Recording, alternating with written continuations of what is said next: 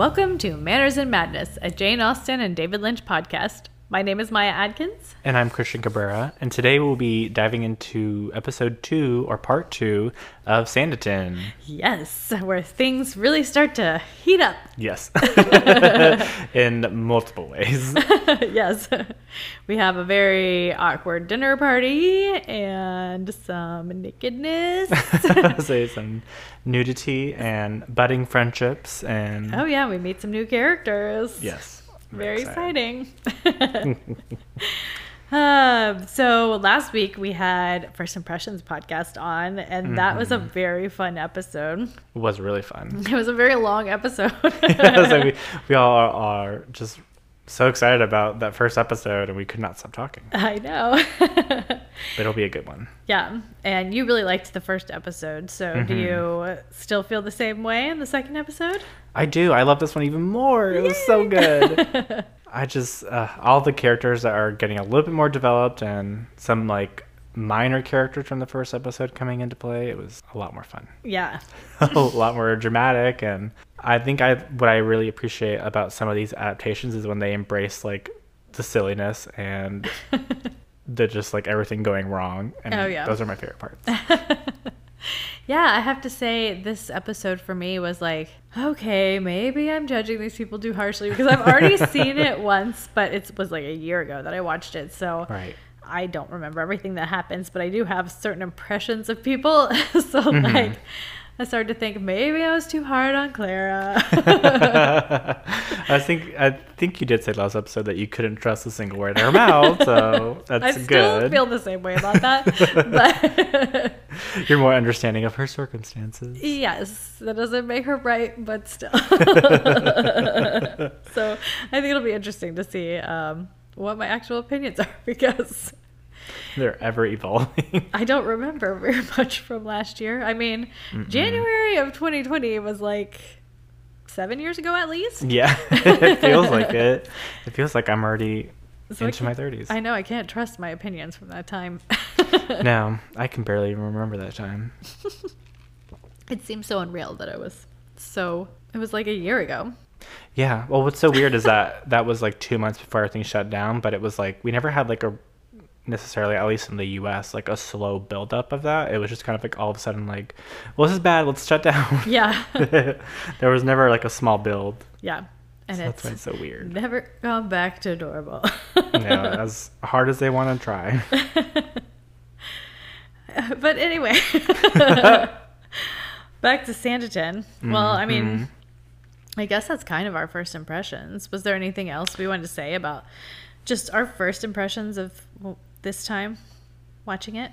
What I really liked about this episode was because I remember reading a little bit about after the first episode, just some recaps and some stuff online, and they like had mentioned Sanditon was like, chock full of those like, typical Austen like, I might be just a little woman to you, but like, I can stand up for myself and like put downs towards these men. But I feel like we didn't really get that much in the first episode. That's so true. I was very excited to see we got plenty this episode. Yes. There was a lot of setup in the first episode. Yeah. In meeting new characters. And this is where things, we start to, and with Charlotte, really get to know like what's really going on in this town below the surface, right, and the just momentary grandeur of everything. Yeah, which we had kind of started to get at the very end of the last episode. But so, and I will say so far my opinion of Sydney not changed. No. Some of my opinions from the first episode changed about certain characters, but he's still on the shit list. Yeah, he's a big no. That'll be a fun, interesting thing to see as we go along. How do I feel about Clara? Sydney? Is it Clara or Clara? I get so confused with British people. I feel like British people all would have to say Clara. Is it? I can't even remember. Like I always Clara. say, listen for how they pronounce it, Maya, and then I always then you forget. I feel like Clara just isn't how they would say it. Clara. I think I have Doctor Who stuck in my head because she was definitely Clara in that. Well, they'll know anyway. Yeah, Clara. I mean, whatever. It's fine. We're not British. I just want to try to say it like they say it so that maybe by match the it. end I'll get it correct. We'll see. Yeah, so, and Lady Denham, I was praising her in the last one, but she was kind of an old this time. But then at the end, I was like, okay, maybe I do like it. I don't know. I have very strong feelings of dislike towards her after this episode, but That's true. I could see, I guess, her being that type of character to have like a specific arc. Yes. Well, we've already established happened. one of my favorite kinds of stories is like young plucky girl gets into trouble, and in so many of those stories there's like a mean old lady of the town who nobody likes, but the plucky girl meets her and they become best friends, and she finds out you're not so bad. And I always imagined that's who I'd be when I grew up. The girl, the old lady. The old lady.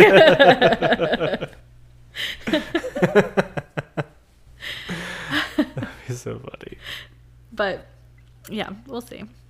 I'm well on my way. Well, at least you're not as mean as Lady Denham, so No, I don't think. hopefully she'll have a chance to redeem herself. Yeah, I think she started to a little bit at the end. She started. Yeah. But I guess we might as well get into some notes then. Yeah. If you're ready. I am ready.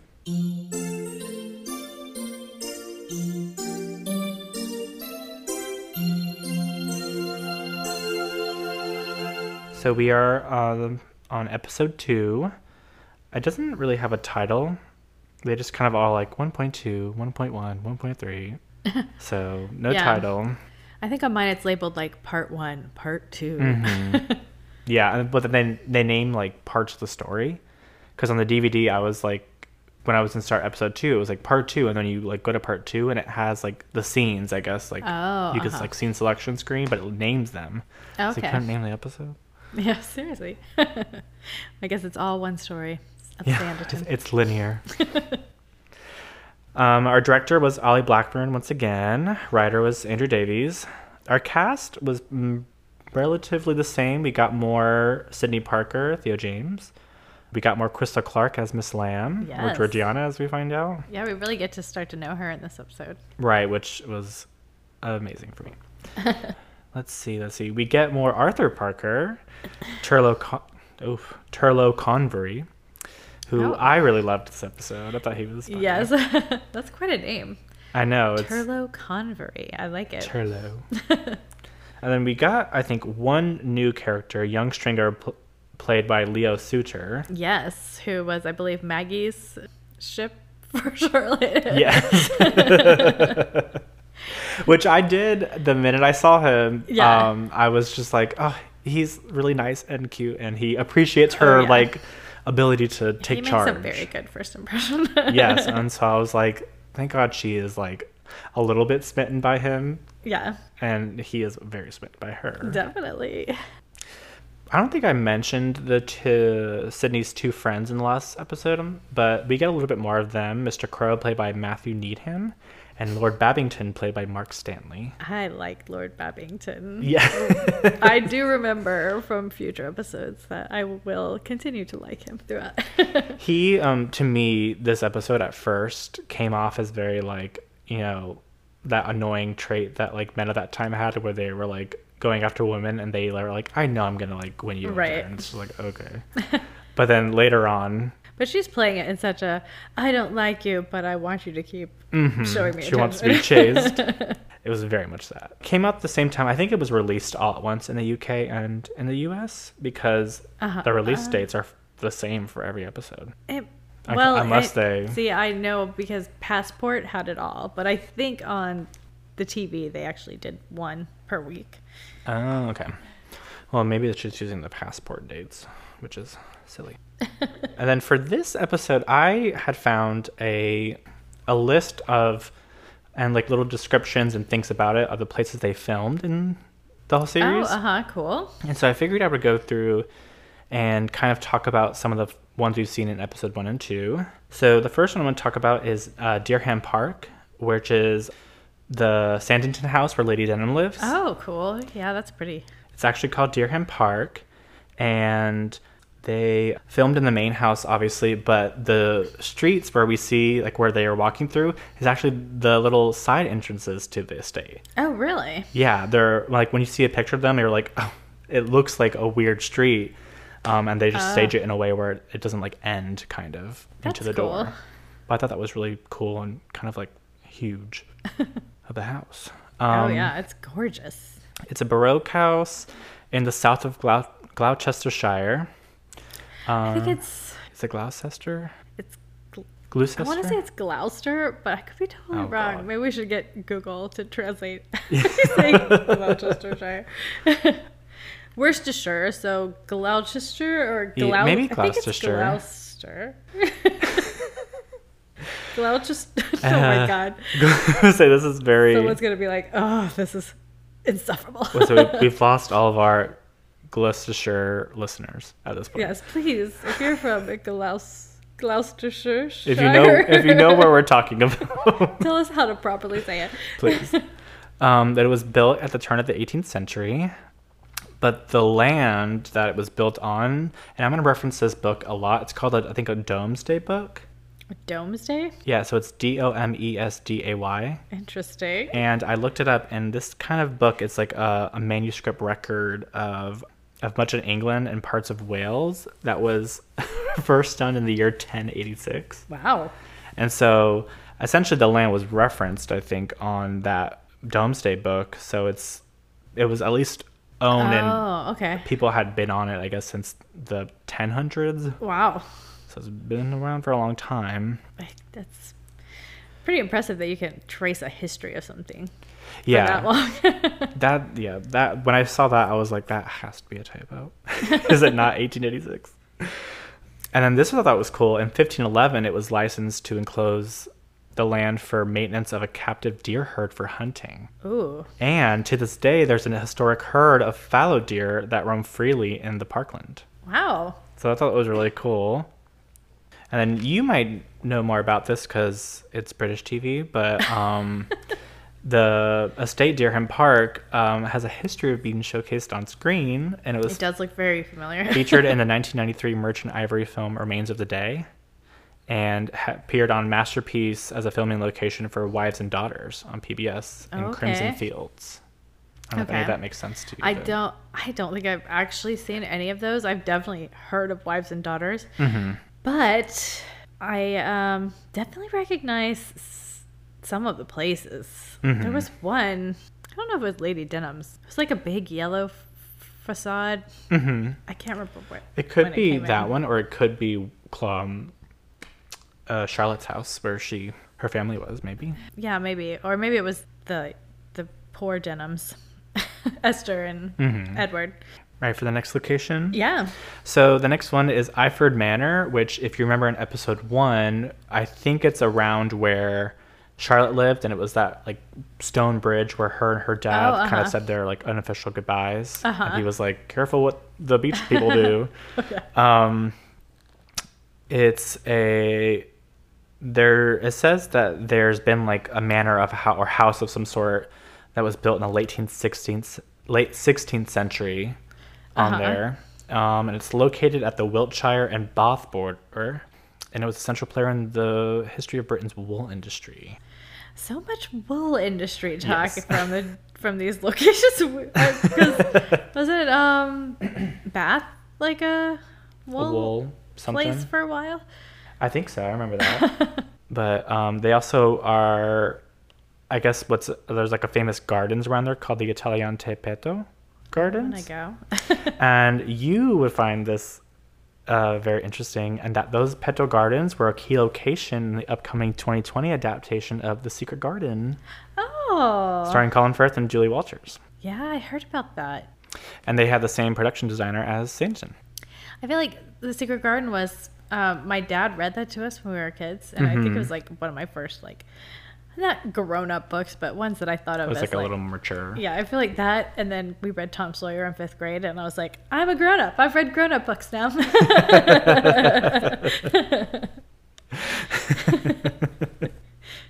I never got to read those books. The Secret Garden? Yeah, I remember seeing isn't there like a movie from like the 80s or 90s. Oh yeah. That's like, it's a famous movie, right? Or at least I feel like It's been adopted a bunch of times, but there's definitely a very famous musical. maybe that's, I don't know. I saw something that was from the 80s or 90s that was Secret Garden, but it was so long ago I don't remember a single thing about it. I barely remember there was a Secret Garden. And the next place we're going to go to is Breen Beach, which is where they film all their beach scenes. Oh, cool. It's 7 miles long in Somerset and is one of the longest stretches of sand in all of Europe. Wow. Because sometimes it looks very sandy and sometimes it looks very rocky. Yeah, it says that low tide reveals their stretch of mud flats. So I think that's probably like low tide is when it's like all the mud flats, and then you have that high tide and it just covers everything up to like the rocky, shelly part maybe. Okay. That's what it seems like, at least. Interesting. But apparently there are a number of archaeological sites on the beach, which is thought to have been inhabited in the Stone Age. Wow. And then ruins of a Romano See, this Celtic is my temple. favorite stuff. If I ever travel, these are the kinds of things I love to learn about and see. Like, oh, there's ancient civilization that lived here. Yeah, that's my favorite. It's just, and especially if you find like, I don't know, like ruins or something that's like still kind of feasibly still together, it's good to see how they really live. I'm very Catherine Morland that way. Yes. And they said they found ruins of a Romano Celtic temple on the south side of the beach. Cool. So I thought that was really cool. Yeah. That's awesome. And I think that's all we've come across so far that they've listed, so I will save the rest for future episodes. Perfect. All right, well, I guess it's time to get into the recap then. Yes.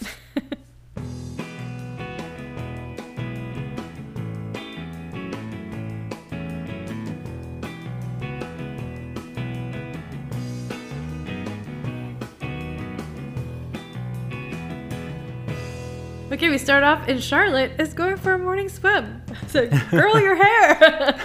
I'm so concerned with her hair, but like, that's serious swimming. And she's going straight from the beach, putting on her clothes and going home. Mm-hmm. Her hair looked surprisingly good for having just, I mean, I don't know. Not everyone has the same hair as me, but I say maybe she has that mine perfect... never looks good after the beach.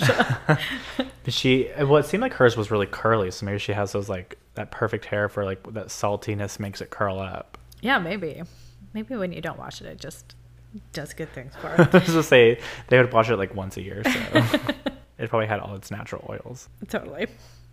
Okay, on the way home, she passes Sydney, who doesn't acknowledge her. Rude. Just deliberately looks around her. I was just like, at least be subtle about it. Don't be a jerk. Yeah, he's a jerk. And then she's out with the Parkers to church, I believe. Mm-hmm. And she sees Edward, and he's definitely gone down in her estimation. She's just like, hello. Which is great. Yeah. For me. Okay, the pastor is making a sermon comparing the ladies to flowers, and he says that there's room for more exotic blooms. Well, I was like, okay. At this point, I think I out loudly said microaggression number 1. There's like, it's surprising because Jane Austen's father was a pastor, but there are so few like decent pastors in Jane Austen. I don't even know if pastor is the right. There's so many different words. Whatever they're like, yeah. Sermon person. Yeah. Sermon person. Probably pastor is better than sermon person.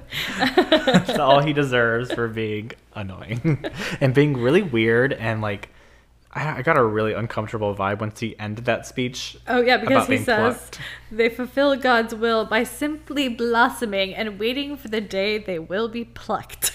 And there were like a million eye rolls by the women in the audience. I was about to say it. The cameraman like panned to each actress, and she was just like, okay. Yeah. They're like, give your honest reaction. Yeah. And outside, Mary asked Charlotte what she thinks, and she said she didn't care for this sermon. She said she'd rather be a spinner and a toiler, but Arthur wants to be a blossom. This part maybe like kind of love him even more. Yeah. And it's just like he just enjoys all the like richness, like parts of life, like the buttered toast and the The wine. I think if I was Miss Lamb and was forced to marry one of the people I had met so far in the story, I would definitely go for Arthur. Yeah. Well, that's what I was At thinking. least he's going to be fun and let me do whatever I want and laugh at my jokes. I was like, he won't care, and it's not like he can go out to stop you because he's a huge hypochondriac, so he won't chase after you. And he, to me, is a little bit queer-coded, like where they're not saying he's gay or like queer at all, but he kind of has these qualities. Yes. And the fact that he's not necessarily like, I don't know, like The fact that he lustful or- wanted to be the blossom to be plucked. right, and he's not acting like he's trying to court really any women. I mean, Yeah. he talked about going to dance with Georgiana at the dance last episode, but it wasn't like, it was very like he was Yeah. trying to come on to her. Yeah, and he lives with his sister. Exactly. So there's a lot of queer coded things about him that I agree. I'm in my head he's queer, and that's why I love him. Well, and I don't think there's anything that would Say otherwise. exactly, at least not so far. Because again, don't really remember everything. We don't know what we're getting. Okay, so yes, Edward Denham is looking through his bills back at home, and Esther is saying she wants to keep him focused on bringing down Clara. And he admits to her taking him in hand. Oh yeah, he admits to her taking him in hand, and that Charlotte saw. I thought that was just such a turn of phrase. I know. Well, what's so crazy is that like I was like, oh, how is he gonna lie about it? Like, how is he gonna word it? And then to word it in that way, I was like, I know what that means. And it made me like feel more ashamed than if he had just said what it was. True. I was like, oh, I feel like I know what that is. But Esther gives him such a look at that moment. I just like want to like yell at him and be like, she threatened to poison Clara last episode, so you might want to be careful about what you reveal. Well, yeah, she says that she's very worried and now she will deal with Clara. But next we see her, Clara, picking up a chest for Lady Denham. And inside is not a bomb, but a pineapple. It will be the centerpiece of her luncheon party, which is for Miss Lamb, who will be the guest of honor wherever she goes. I was like, okay. And Charlotte gets an invitation and seems excited, but Mary seems suspicious. Mary's the smartest one in this show so far. Yeah. Even though she's like in the background and you don't see her that much, she always knows what's going on. I was gonna say, she reminds me of one of these other. Oh, she reminds me in Emma, the Gwyneth Paltrow version, her governess, who kind of like is like, who's like kind of all knowing, and she's like, I know what's really going on here. Like, I know what these people are really like. Oh my gosh! Just side note, really quick. Have you started Bridgerton at all? Not yet. Okay, well, But you can say so. Lady Featherington is Jane Fairfax from that Emma one we saw. Really? Yeah, I Oh, was yeah. looking at her. I was like, "Is that Jane Fairfax?" That's so cool. I always felt like I had seen her, so I feel like I would have been going crazy if you had not said that. I'd be like, I see her again. That's She's so really cool, good. though. Yeah. Okay, back to Sanditon though. Oh, Lady Denham lays down some truth on Edward as she insists that he win Miss Lamb's hand. Basically, like, you have to marry, you have no other prospects, you better find yourself a rich wife, and she's the richest, so go for it. She says she doesn't care what he does after he gets married, though. So yeah, okay. Nice lady. Well, she used that sowed wild oats euphemism again. I get the impression that Lady Denham had to maybe put up with some BS from her former husbands. I could It's see just that. like, She had to pay off a couple. this is the way it is. Don't go on, mistresses. no illusions about what marriage is. Right. Well, it seems like she's obviously been, I guess, in a way, quote unquote, like beaten down by her past relationships to view it a certain way because of how she talks to Clara in the future and Georgiana. Maybe. Very interesting. Okay. So back at Trafalgar House, Tom is drowning in paperwork and Charlotte offers to help. And she has an eye for that sort of work, which is very convenient. Yes. I feel like she's trying to find any sort of way to stay in Sanditon. then don't blame her. Well, I also think like it speaks to her like character, you know, like she's smart. She can Take do the like actual work, which she already said during the sermon. You know, like I don't want to be a pretty flower. I'd rather do your paperwork. Especially with 11 siblings, like I feel like she is kind of seriously, the one who's always in charge and is like organizing everyone. Yeah, so that makes sense. Like hunting expeditions. Yes, for small rabbits. But while she's going through the work, she spies the model of the town. And it seems as she's looking at it that she's starting to buy into the dream of Sanditon. And Tom says that he's basically designed the town himself using a architectural catalog that he kind of adjusts with his foreman. I was like, that's cool. Yeah. Just designing a whole town. He's very ambitious. So Tom takes Charlotte to see all the work being done. And we finally get to meet young Stringer. Yes. Who we heard about in the last episode. And Charlotte seems impressed. And so does he, very much so. So then Sydney strolls up with his friends. The worst. I will say, to call back to what Maggie said last episode about how she ships them together, I also immediately, after seeing them interact, was like, they need to be together. Sydney needs to fall into the ocean and never come out. Well, he hasn't done anything good so far. Sydney, nope. I mean. Not a thing. And Charlotte and Stringer obviously kind of have a little bit of sparks right off the bat. Oh, yeah. So Tom is talking to Sydney about keeping the young people in town. I mean, Sydney brought 2 friends. 2 friends. And he can barely keep them there for like 2 days. He is not doing anything. No. I was like, he seems kind of like almost like a fuck up because... I mean, I think he also technically brought Georgiana, but she does not like it here. So it's like... Exactly.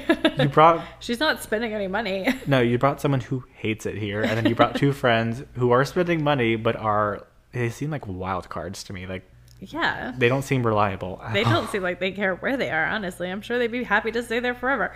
Right. As long as they keep getting drinks and girls. I was like, girls. Goyles. Charlotte tries to apologize to Sydney. And she takes on way too much of the blame on herself. Agreed. And he says he basically doesn't give a shit what she thinks. He doesn't actually think about her at all. And Charlotte's like, well, I wonder that you don't think about me if you take the trouble to be quite so rude and offensive.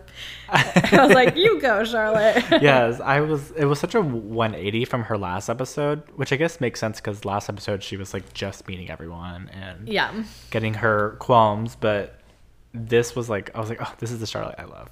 Yeah. She was like, well, if you were being so rude, maybe you didn't care. Yeah, this is the kind of character I would be, because if someone insults me to my face, there is absolutely no way I am walking away without insulting them back. No. Okay, especially, oh God. Anyway. This is the anti-Sydney Parker podcast. I know. People just love him, and I'm like, why? I know he does. He starts to warm up a little more. Yeah. Later. So we'll have to see. We'll see. At this point, I just dislike him so much. I would say, I feel like with every adaptation, we pick one evil man, and we're like, we hate him. He can't do anything right. It's funny because watching Bridgerton, there's definitely several episodes where I was like, I hate every man in this show. I feel like that's how those are supposed to be, because all the women are like more quote unquote enlightened. And maybe they're not as. I mean, they do oppressive. manage to, get me back, I guess. But like, do you have to make them all so horrible? Right. Okay, so so Esther is something when Lord Babington arrives to call on her. I was like, I don't know if she's pleased or displeased, or she's definitely something, though. Yeah. It seems like she is playing this game of, she's like, oh, like, I don't really care. And like, a little bit, she kind of likes it. Yeah, I think she likes it. She likes playing with him. And I think she's definitely trying to like make Edward jealous. Oh, that's 100%. Yeah. Yeah, Lord Babington is my favorite. He's very admiring. He says he would be happy to take care of her hair when he finds out that her brother does it. And she acts like she doesn't care a whit about him. And then at the end, she says, after he leaves, she's like, I hate your sex to Edward. Your entire sex. That was so funny. I laughed out loud. This is when I started to fall more in love with Esther. I was like, she is actually really funny. I do love Esther. I feel like even though Esther can be really obnoxious in her own way, there's never a point where I'm like, oh, you're bad. I'm just like, oh, Esther. Right. I don't know why. I think I'm so fickle. I think it's because Edward is very unaware of the world and only aware of himself, and Esther is painfully aware of the world. Oh, yeah. Yeah, definitely. And then we just get a scene of Georgiana, and she will not come out of her room. Okay, then we see Sydney boxing. And I said it very unrealistically knocks the guy out. Yeah, the guy who was twice as big, twice as fast. Come on, Sydney. And I mean, I guess we too technically get a reason because he was just, the other guy was distracted by the maid that shows up looking for Sydney. But I still don't believe the way that he knocked him out. Yeah, me neither. Like, but whatever, I guess Sydney's tough. Yeah. I was like, I hope they're not trying to make it seem like we are supposed to like him more after this, because I don't like him any more than I did before. No, but it also made me think of Bridgerton. Okay, so Georgiana, so we're back at the house. Georgiana is infuriated to have to be displayed as a freak at this fancy dinner. And she's very, very annoyed. And Sydney says that her father wanted her to take her place in polite society. And she says that he took her from the one thing that she loved, and she hates this miserable, chilly island. I love it. And he says he can't do anything about the climate, but she'll have to trust him. Did he do anything about your personality, Sydney? No, I was like hoping that she had some sort of like quick little comeback to, bite him back, but he's just such a blah. Yeah. Okay, so Arthur and Diana are walking reluctantly. Sydney passes them with his carriage and refuses to pick them up. So rude. And then Charlotte and Mary are on their way, and Charlotte says, I swear this house is bigger since the last time I was here. And then, so they're inside. Arthur and Diana get there. They're very sweaty and they're flagged. But finally, Miss Lamb arrives. And everyone stops talking. Yeah. Not a good way to make her feel comfortable. I think, though, that just seems like what happens anytime anyone rich walks into a room. A little bit, yeah. But then it's also like, she being a black woman is like... Well, she's already super sensitive to the idea of it. So, of course, she's like, this is not for me. Yeah. I'm sure she's dealt with society. I'm sure she's had to deal with society back in London or wherever she was. Oh, yeah. I can imagine London is even worse. Probably. So, okay, as they're going in, though, to dinner, Esther confronts Clara in an undertone. And that's when Clara is like, oh, I found out from an uncle when I was a little kid. And that's when I was like, okay, maybe I feel a little sorry for Clara. So she's kind of had to be a little bit like manipulative in a way to survive. So yeah. Plus, I feel like this was like... But still, we haven't... Okay, we'll get to know Clara more. So at this point, I'm not as like... I'm still distrustful of her, but I'm not... I feel sorry for her. Yeah, I do feel more bad for her. And what I feel like this scene also does is make her on an even playing field with Esther. Because clearly Esther's had to do with bad stuff in her life. Yeah. You can tell. But Clara is like one of those people who has and does not show it. She's very good at like hiding it. Yes. And so it's like, I feel like it's a moment for Esther to be like, oh, we're the same person. Yeah, and you know what I also actually do appreciate? Even though it's clear that Clara is like scoping out what Esther and Edward's relationship is, because she has like this like little knowing look to herself, but it also, I appreciate Clara coming from the perspective of, oh, we're not enemies, we're both women at the mercy of this world. Right. And I did appreciate her approaching it from that perspective and not like a catty, like jealous, weird, bitchy kind of way that they might have done in a previous adaptation or something. Right. It seems like a little bit more of like a realistic, like people who've been through hard lives. Yeah. Which I did want them to team up, but not Maybe next season. I was like, maybe not yet. So Georgiana puts on her Antigua accent to try to get under Lady Denham's skin.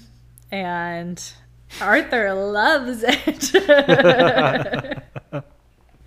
So ridiculous. Yeah. I put the subtitles on because I can't understand British people sometimes, especially Scottish people.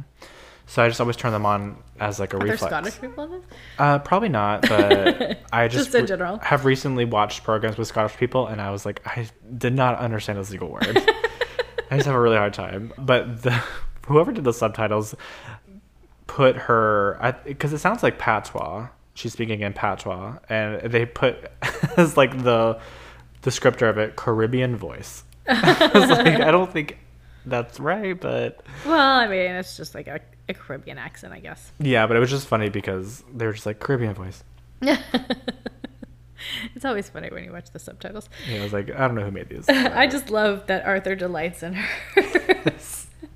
Well, what's so funny is that it's like one of these things where he's like not necessarily like me. He doesn't feel like he hates Lady Denham, but it's so funny that he like laughs at all of her like misfortune. Yeah. Unfortunately, Charlotte has to sit next to Sydney at dinner. Yuck. Edward is not very good at wooing. Georgiana sees straight through him and pretty much puts him in his place. Shit, he was out of his league. Sydney tries to make conversation with Charlotte. She rightly says, "No thanks, you've made it clear you don't want my opinion, so why don't you talk to someone else?" Yeah, why would I want to talk to you and get yelled at again for nothing? Yeah. Even when he's like, "Oh, I'm sorry," she's like, "Okay, send it somewhere else, please." Yeah. I'm trying to eat. Georgiana tells Lady Denham that she doesn't care to be any man's property. And Lady Denham has the gall to reply, "I thought you would be used to being a man's property. Was not your mother a slave?" And everyone shuts up and stares. And Georgiana responds, "Being used to a thing and liking it are not the same thing." I know. I was like, after she said that line, I was like waiting for like this little like quip about her, like, you know, her little comeback or something. I was like, we didn't get one. Even though she deserved it because she was so fucking racist. Yeah, but she asks Charlotte's opinion. And she says she thinks Miss Lamb is right to value her independence just as Lady Denham does. And then she brings up Charlotte's hunt for a husband, Lady Denham does, which Charlotte scoffs at. And Lady Denham is really being a bitch in this scene. Yeah, a little unhinged. She just comes out and asks Georgiana if she'd like to marry Edward. And Arthur loves it again.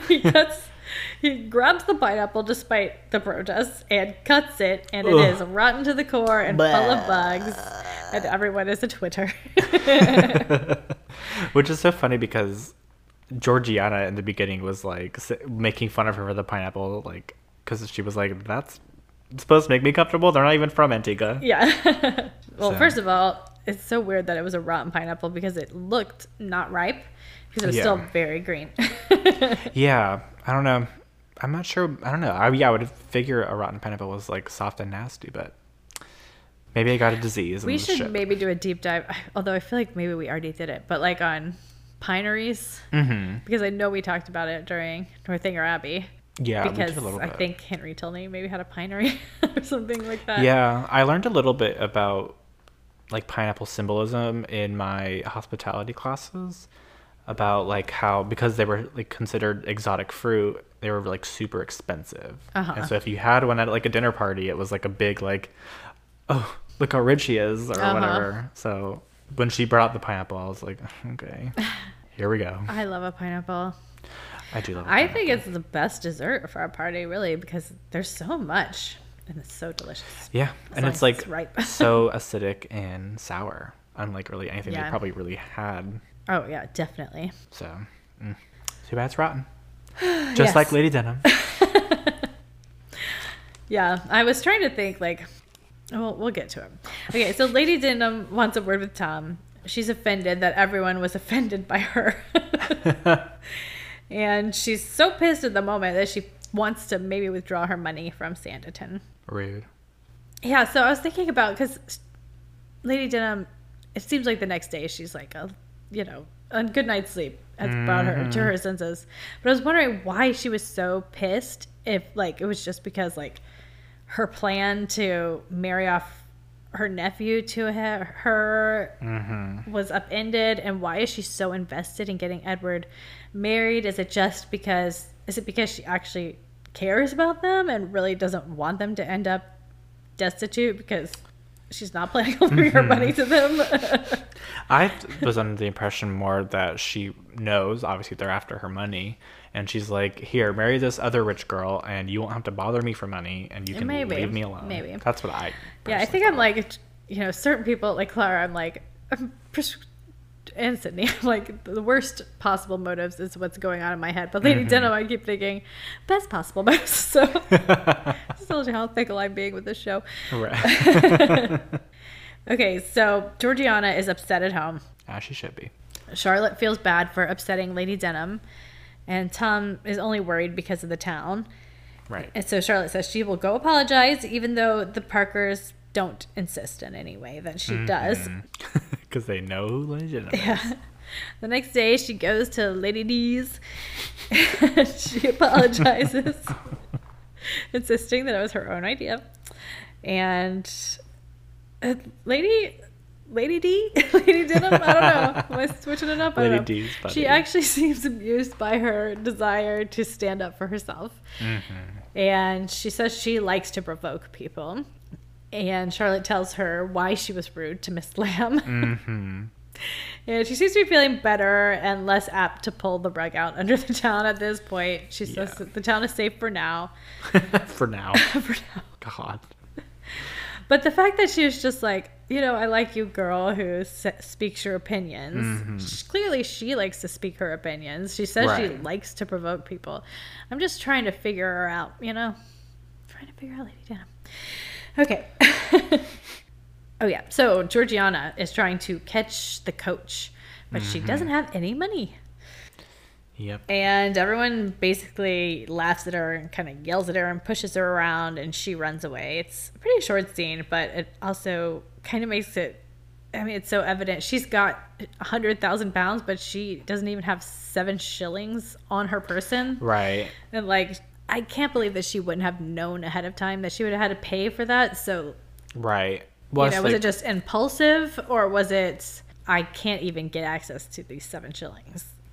I think it was more impulsive because after that probably. whole lunch party thing, and I'm sure, and she already says she hates it here and she does not like Sydney. Yeah. So she was trying to, I felt like she was under the impression of trying to escape. Yeah. Because then the scenes that follow after when she meets Charlotte, and seems like her governess does not know where she is. Yeah. So Sydney and his friends are talking about trying to get girls, and Sydney gets very upset about the prospect of one of them going after Miss Lamb.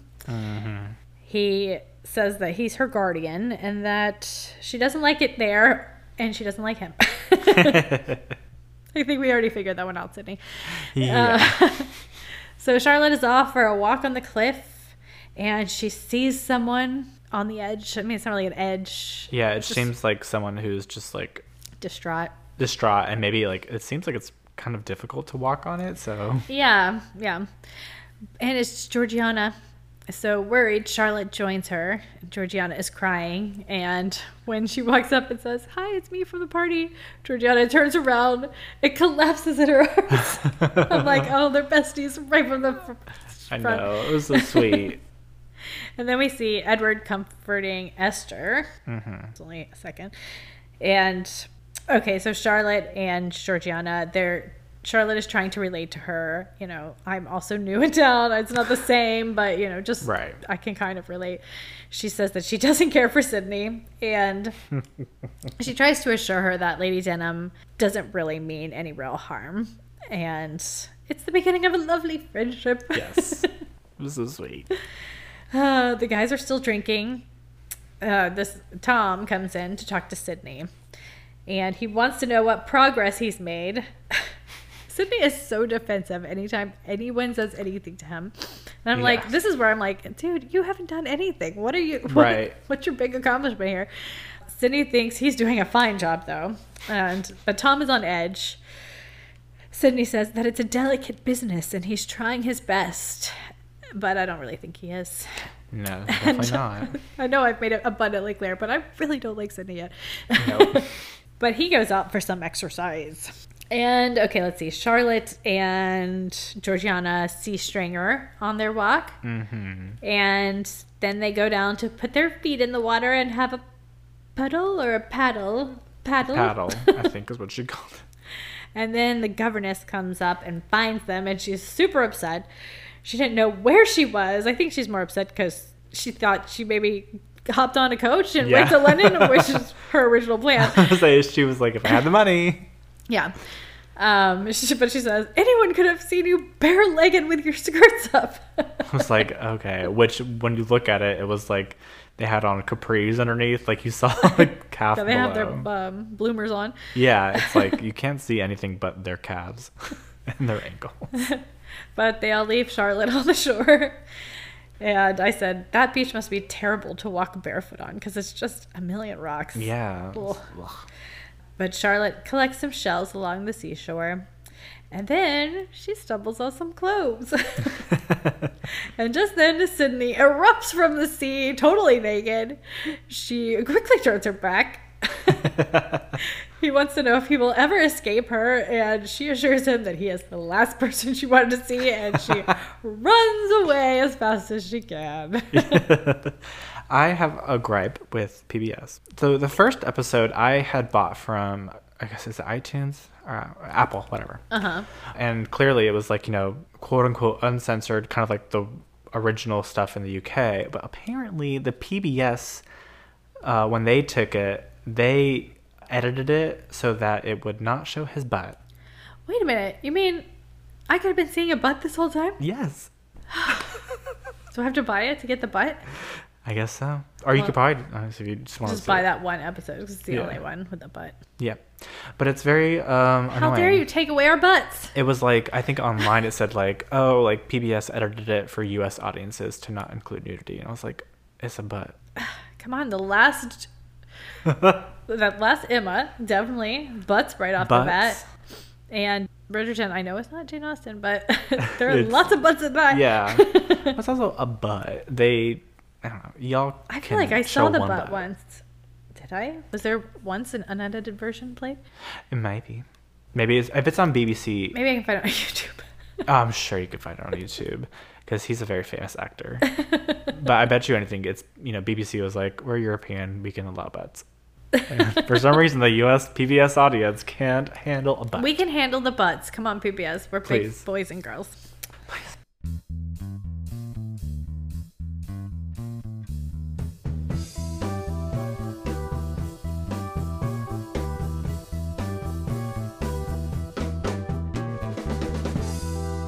Let's do the deep dive. Yeah. Okay, so I did this one on Charlotte, basically. Queen. Because, she's one of the only pieces in the fragment. Uh-huh. So this is mostly based on her character from the fragment, from what we know from the Jane Austen bit. Okay. And it's from an article called She Saw Indeed, Perception and Speculation in Sanditon by Natalie Duvall Robichaud. Okay, so Charlotte Haywood is not always compared favorably to Austen's other heroines. She can sometimes be considered undeveloped, flat, and maybe not even a heroine. But the book Sanditon is really interested, it seems, in the way that Charlotte perceives her world. Uh-huh. And there's definitely a lot of evidence that she's not a completely reliable narrator. Like a little naive. Yeah. She initially regards Sir Edward as superior in air and manner and handsome with a very good address. She likes him and thought him agreeable. But then later, she observes that her idea of his interest had been inaccurate and that he was actually attracted to Clara because it seemed like he was flirting with her. But then she realizes, oh, he's actually attracted to her. Mm-hmm. And so she has this whole It says there was instantly a slight change in Sir Edward's countenance, which altogether gave a hasty turn to Charlotte's fancy, cured her of her half-hour's fever, and placed her in a more capable state of judging. A capable state of judging when Sir Edward was gone of how agreeable he had actually been. And later she also says that he had not a very clear brain. So there's definitely like some changing of opinions, which does seem appropriate for, you know, what they are doing with the series.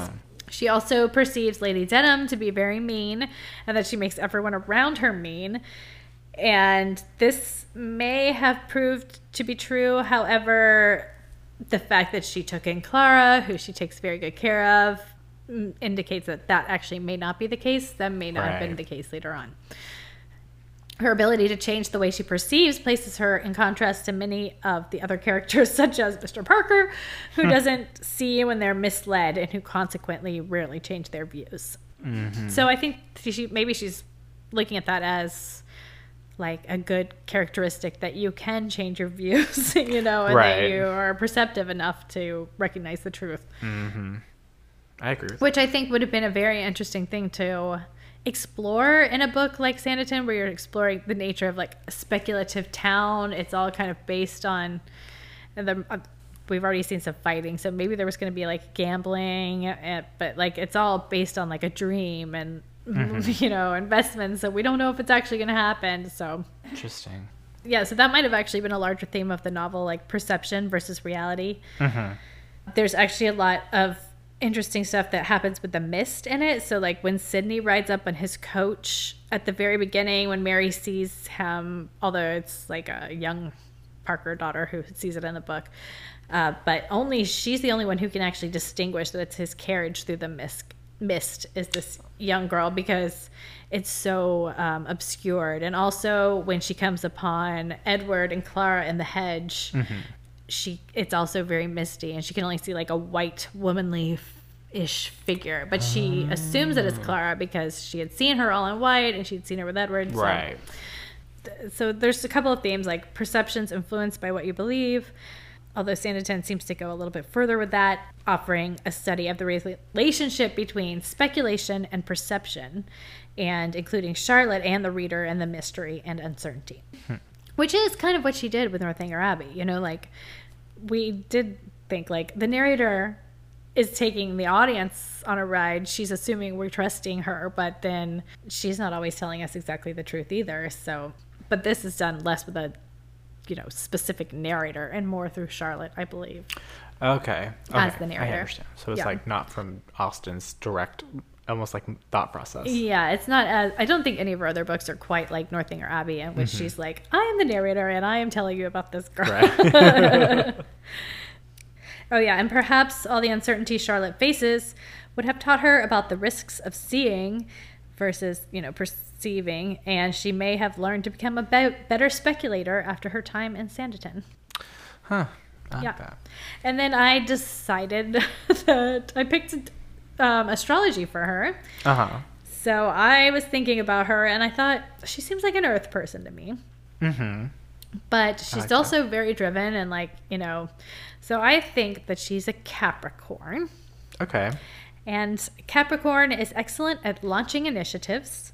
Capricorn's can-do attitude leads to success in pretty much any industry.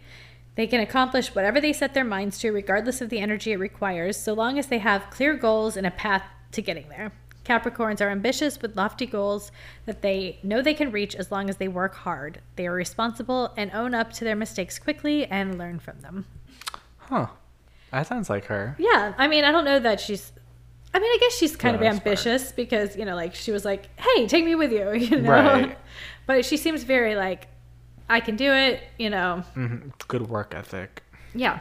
I definitely think there's some Capricorn in her. Yes. And if she is a Capricorn, it's Capricorn season. So, true. Happy belated or early birthday. Although by the time this comes out, it'll probably be Aquarius. Probably. Happy belated birthday then. Yes. Catherine. Nope, Charlotte. Charlotte. I was just imagining her with a little cake and everybody, I guess they probably did sing happy birthday back then. Whatever the old-timey British happy birthday was. Yeah. some sort of a something. Maybe she blew out some candles. Yes. But that's all I have for the deep dive, unless you wanted to try to classify Charlotte in some other way. I know we kind of stopped doing Harry Potter, but like I was also thinking of the Dungeons and Dragons one. But I just feel like so unsure of whether I know anything about that. Me I feel like I either. know less about that than I do astrology, so it's like I would say Charlotte is probably like a lawful good, right? Yeah. Yeah. That was another measure we were doing. Yeah, I completely agree. She doesn't have any ulterior motives, and she doesn't really cause problems. Yeah. They And kind she of doesn't define seem her. neutral. She seems like I will Yeah, she go wants to do stand up for a good positive things in Yeah. a way. That's a good one. Lawful good. lawful good. All right, and I guess do we have any favorite scenes? There's a lot this episode I really liked. Yeah. I would say probably my favorite one was after the church service where they're leaving and what's his name? The Parker brother that's Arthur? Arthur. I'm always forgetting names. Arthur Parker was like saying how he was like he wouldn't mind being able to bloom and as long as there's great buttered moment. toast and plenty of wine. I just loved that. Like it was such a silly, fun scene, and what I like about his character is that he's so comfortable and just being himself Yes. and being like ridiculous, and everyone lets him be ridiculous. I agree. I will say my favorite is going to be probably Charlotte and Georgiana on the beach. Yes, When that was a good Georgiana just scene. collapses into her arms, like, I finally have a friend. Yes. And then they go play in the water and laugh, and I just was like, oh, Mm-hmm. beautiful. I love a good friendship. Yes, and a friendship between like two people who have like kind of gone through like who've been through like this almost similar like shitty experiences in this place, so Yeah. they can relate, and it makes me so excited to see like where their friendship goes in the Yeah, next and they couple both hate episodes. Sydney. Yes. Which is a very good quality to have. Oh my god, people are gonna write in with their hate for us for not liking Sydney. Whatever. Well, maybe they'll understand that in part 2, Sydney is still not good. No. I was like, watch episode 2 and tell me that he's a good person. Exactly. You'll definitely be a stringer. What is it? Not Stan. Shipper. Shipper. Also Stan. Or Stan. I don't know. I'm still getting used to the lingo of the day. Maybe not Stan, but Shipper for sure.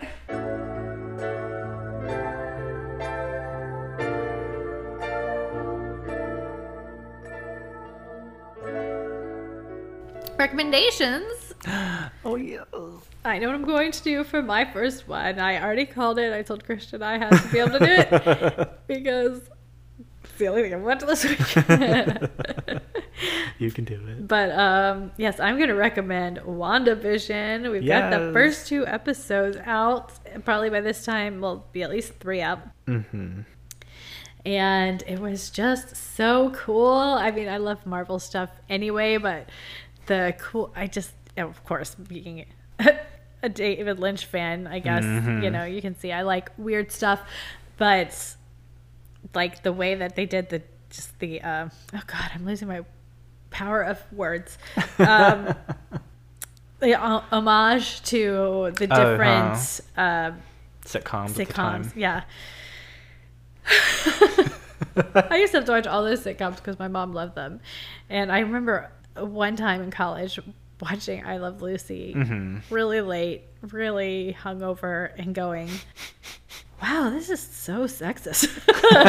And I never really cared for them after that moment. I had some weird revelation. I was like, I don't like old sitcoms anymore.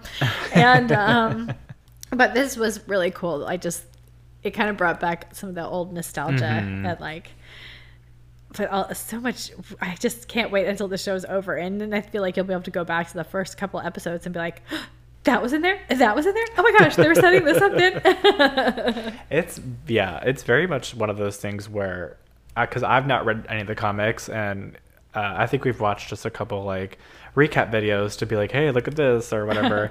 I just feel like I'm gonna watch something and be like, I never saw this coming, even though it was set up by all these other things, and it's really good. And I love the intro they did for the Bewitched I Love Genie episode. Oh yeah, I was loved all the just- animation in that episode. It was so cool. And the music was so like It just has that weird like Disneyfication of like that period of time where it feels really like warm and fuzzy. And yeah, and both Elizabeth Olsen and Paul Bettany are so good. So funny.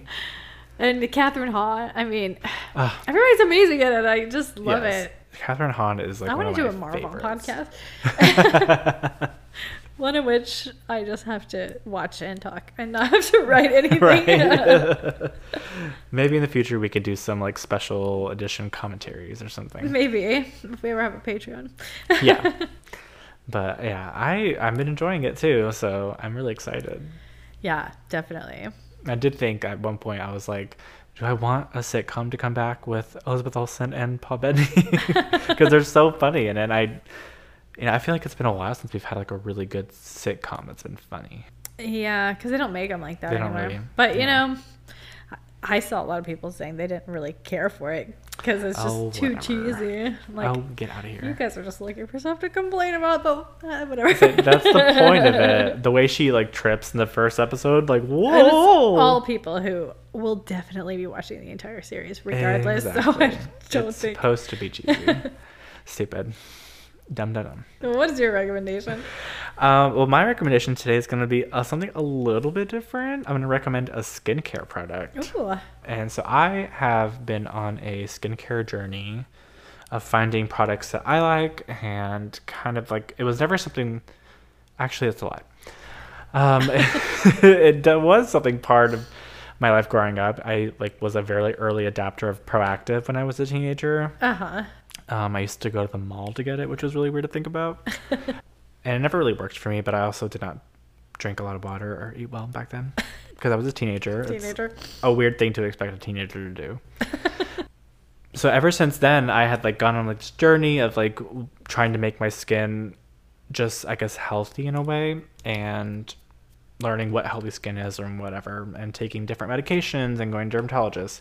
And I have finally found the perfect or near perfect daytime moisturizer. Okay, lay it on us. It is the Shiseido Waso Clear Mega Hydrating Moisturizer. Okay. And you do look especially glowy right now. Do I? I'm so happy. I just got it a couple days ago, and it comes in this kind of like smaller, I can't tell if it's a glass case, but it's like this like oval clear with and like the gel on the inside has like an orange tint to it, and like the top has like this loop that it just looks really chic.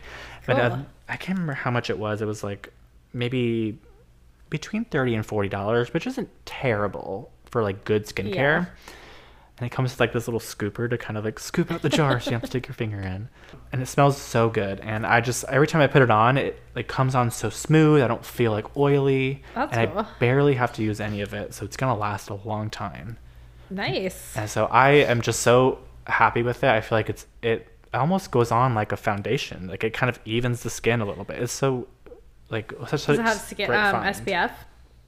That's why I said near perfect, because the only thing it doesn't have is SPF. And so I think eventually I'll probably have to get just like a light sunscreen to put on top of it if I'm going outside in the future. But yeah, just whatever, I don't know.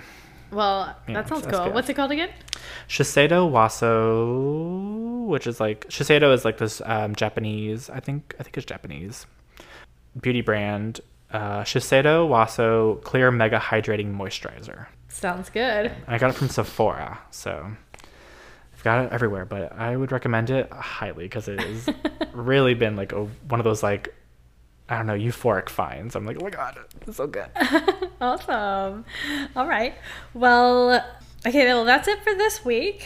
Yes. And next week we'll be doing part 3. I'm so excited. Oh, and if you would like to contact us to tell us what you think and tell me how I'm so wrong about Sydney and I'm jumping to conclusions about Clara and I'm not giving everyone enough chance, or that you totally agree with me and I'm always right. No, I'm just kidding. And honestly, most importantly, is it Gloucestershire or Gloucestershire or what? Please. It says right so we don't torture you with our horrible pronunciations anymore. Although it's British, so I don't really care. We could probably just look it up. I mean, yeah, but yeah. But if you would like to scream at us for any of those reasons, you can email us at mannersandmadness@gmail.com. You can DM us on Twitter at mannersmadness or on Instagram at mannersmadnesspod. Or you can leave us a verbal message, verbally screaming at us at mannersmadness.com. And you can leave about a minute long. So Yes. let us know. Yes. So we hope to hear from you, and we will be back next week with part 3 of Sanditon. AKA the Georgiana and Charlotte sisterly romance. Yes, we need to think of a good... No, well, anyway. Anyways. We'll get back to that. Yep. All right, well, see you guys next week. Bye. Good night.